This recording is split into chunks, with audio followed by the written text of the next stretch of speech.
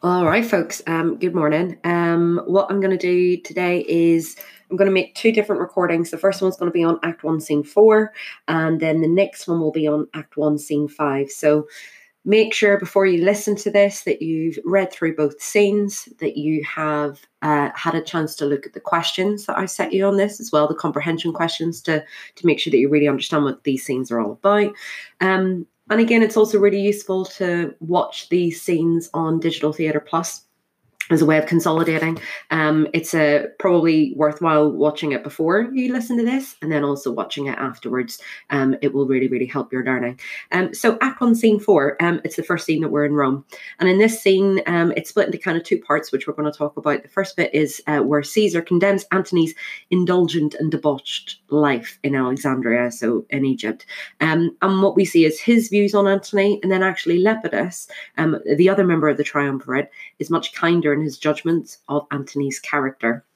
And ultimately, we see Caesar's frustration and anger towards Antony's apparent neglecting of his duties to Rome in order to spend time with Cleopatra and his hedonistic identity. So let's have a look through the beginning bit. We see Caesar begins with reading a letter, and he says, "You may see Lepidus and henceforth know it is not Caesar's natural vice to hate our great competitor. From Alexandria, this is the news." And actually, this bit almost takes on a slight choral function in many ways, because the letter helps to describe what Antony has been up to. And we get that through that triple: he fishes, drinks, and wastes the lamps of night in revel. So we kind of get the idea that Antony is slovenly somewhat, that he's indulging in pleasure and in excess and not Roman duties and working as such. And we get that kind of imagery that he's up all night, which means that he's not able to do his work during the day. Now, Caesar's opening line, "It is not Caesar's natural vice to hate our great competitor."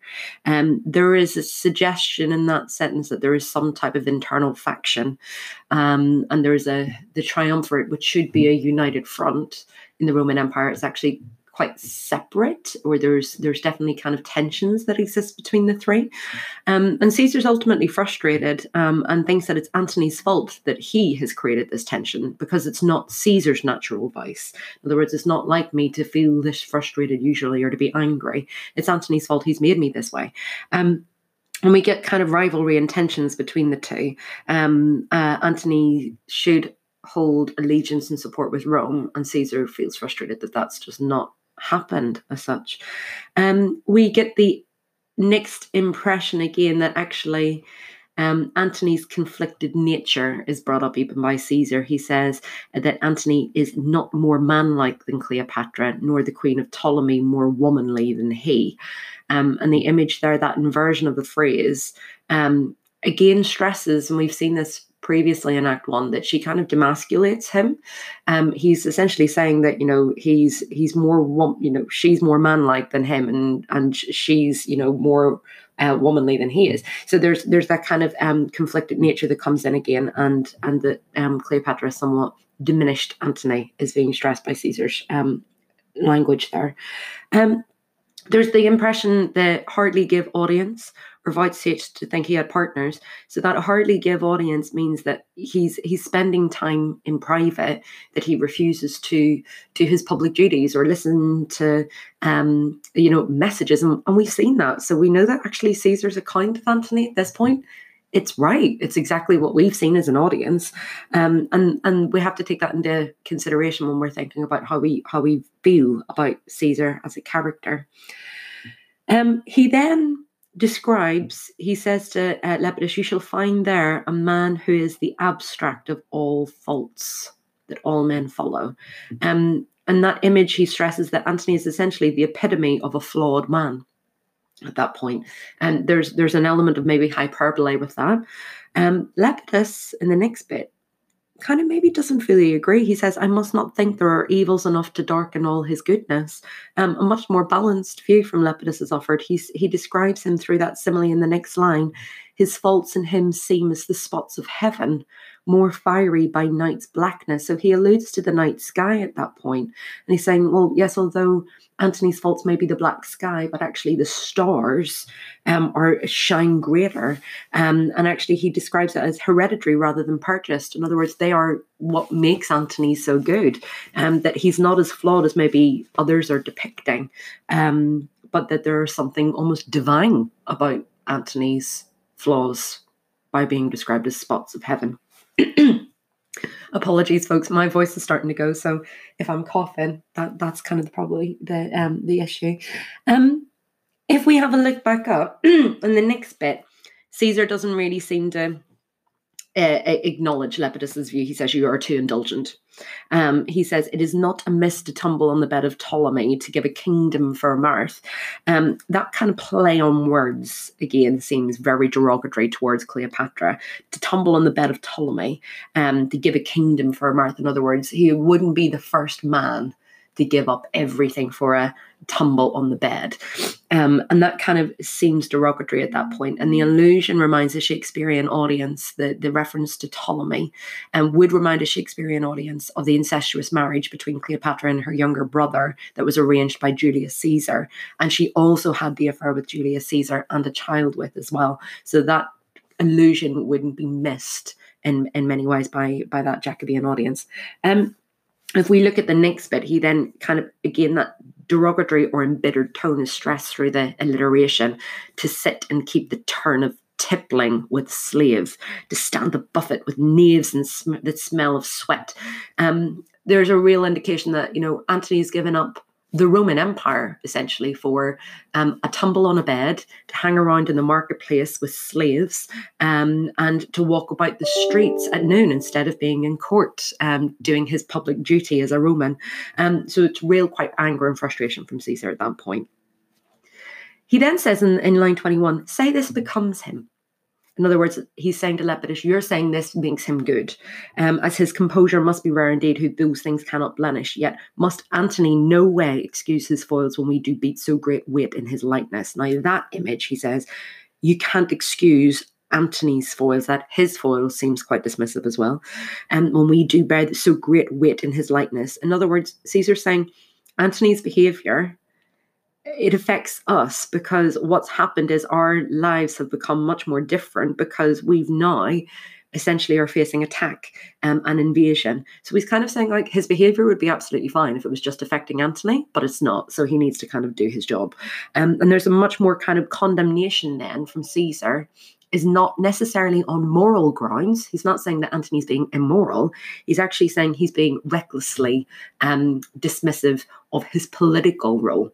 So it's a condemnation of Antony as a politician or as a leader rather than kind of as on a moral ground. And that's something to consider. He describes that in the next bit. He says, if he filled his vacancy with his voluptuousness, full surfeits and the dryness of his bones call on him for it. So there's that kind of dismissiveness of like, if he wanted to be doing that in his own time, his vacancy, then actually all that would affect would be the dryness of his bones. Essentially, it's a symptom of a venereal disease, is what he's kind of saying at that point. And he's almost saying like that would be, it's another insult towards Cleopatra probably. But he's saying, if Antony wanted to do that, that might just be the only consequence, that he might get an STD as such. But he says, and there is that online, 25, 26, 28.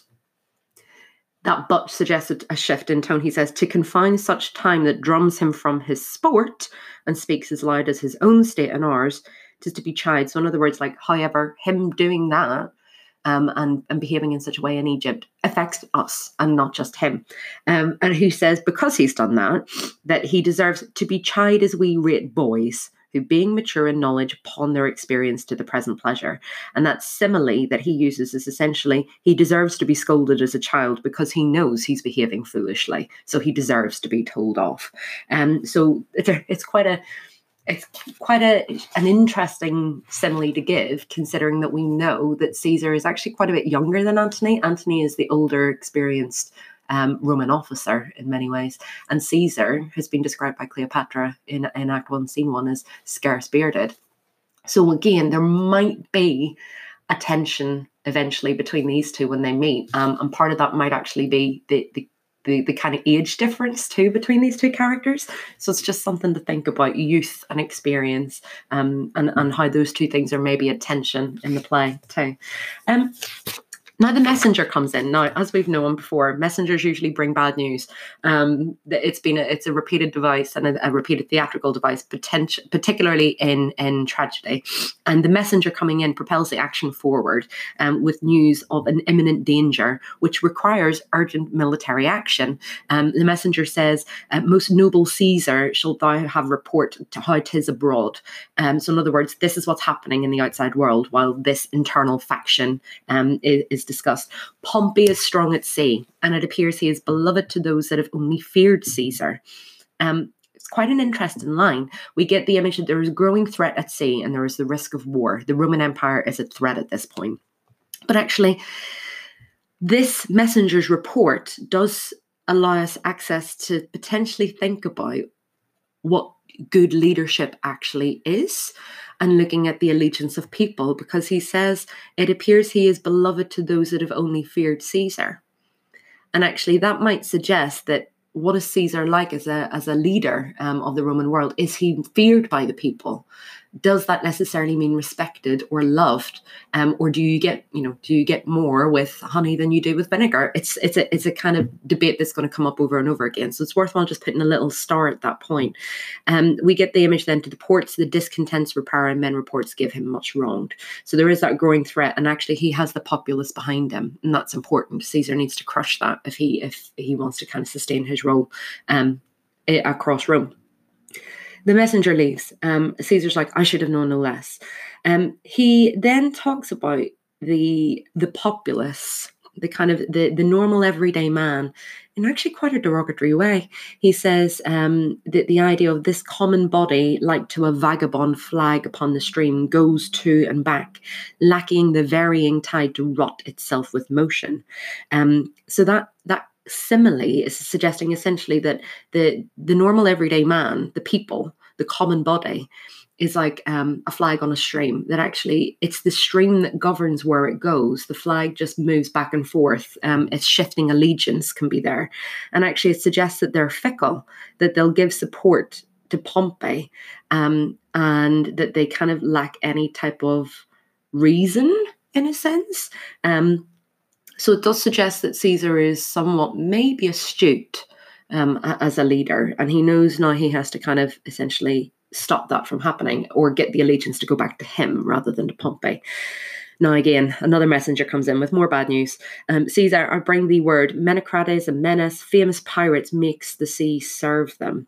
And actually what we get at that point is that the sea is personified at that point, and the sea equates to power. And this is actually where battle for the control of the Roman world occurs in the play. And it will, in multiple occasions, that wars and battles are fought at sea. Because if you capture if you capture the army at sea, then you're able to invade land. So that's essentially the kind of heart of where battles and the fight for power occur. The next little bit comes in that they are starting to make hot inroads they make in Italy. So in other words, they're approaching quick and fast. So the need for a united front is actually imperative at this point. It helps to pick up pace and tension big time. We get Pompey's name strikes more than could his war resisted, and that name and rumors cause more damage than any attack at that point. The triumvirate's at risk. There is a threat to the Roman Empire, and actually they will get more as a united front, as the triple, as a triple kind of force, Lepidus, Caesar, and Antony, rather than being a divided force. So the next time we will probably want to see Caesar is the kind of unification of the triumvirate at that point. And Caesar does call on to that. In the next bit, when the messenger leaves, he says, "Antony, leave thy lascivious wassails." And there's that kind of plea and that imperative in his voice. He's obviously not talking to Antony at this point, but it's almost prayer-like, you could say. And in the next bit, he actually pays tribute to Antony in quite a moving and authoritative way, especially when we remember that it comes from a rival. So Caesar and Antony, there's no real love lost between the two of them. But even Caesar, who's just condemned Antony as a leader, has condemned him for neglecting his Roman duty, is able to admire Antony for his past kind of deals. So he says, when thou once was beaten from Modena, thou slewest Herodus and Pansa. He describes how essentially that, after he won this massive battle, that famine followed, and there was rumors that Antony did drink the steel of horses and the gilded puddle which beasts would cough at. In other words, Antony's kind of, foraged in the forest and drank, rank water as a way to survive.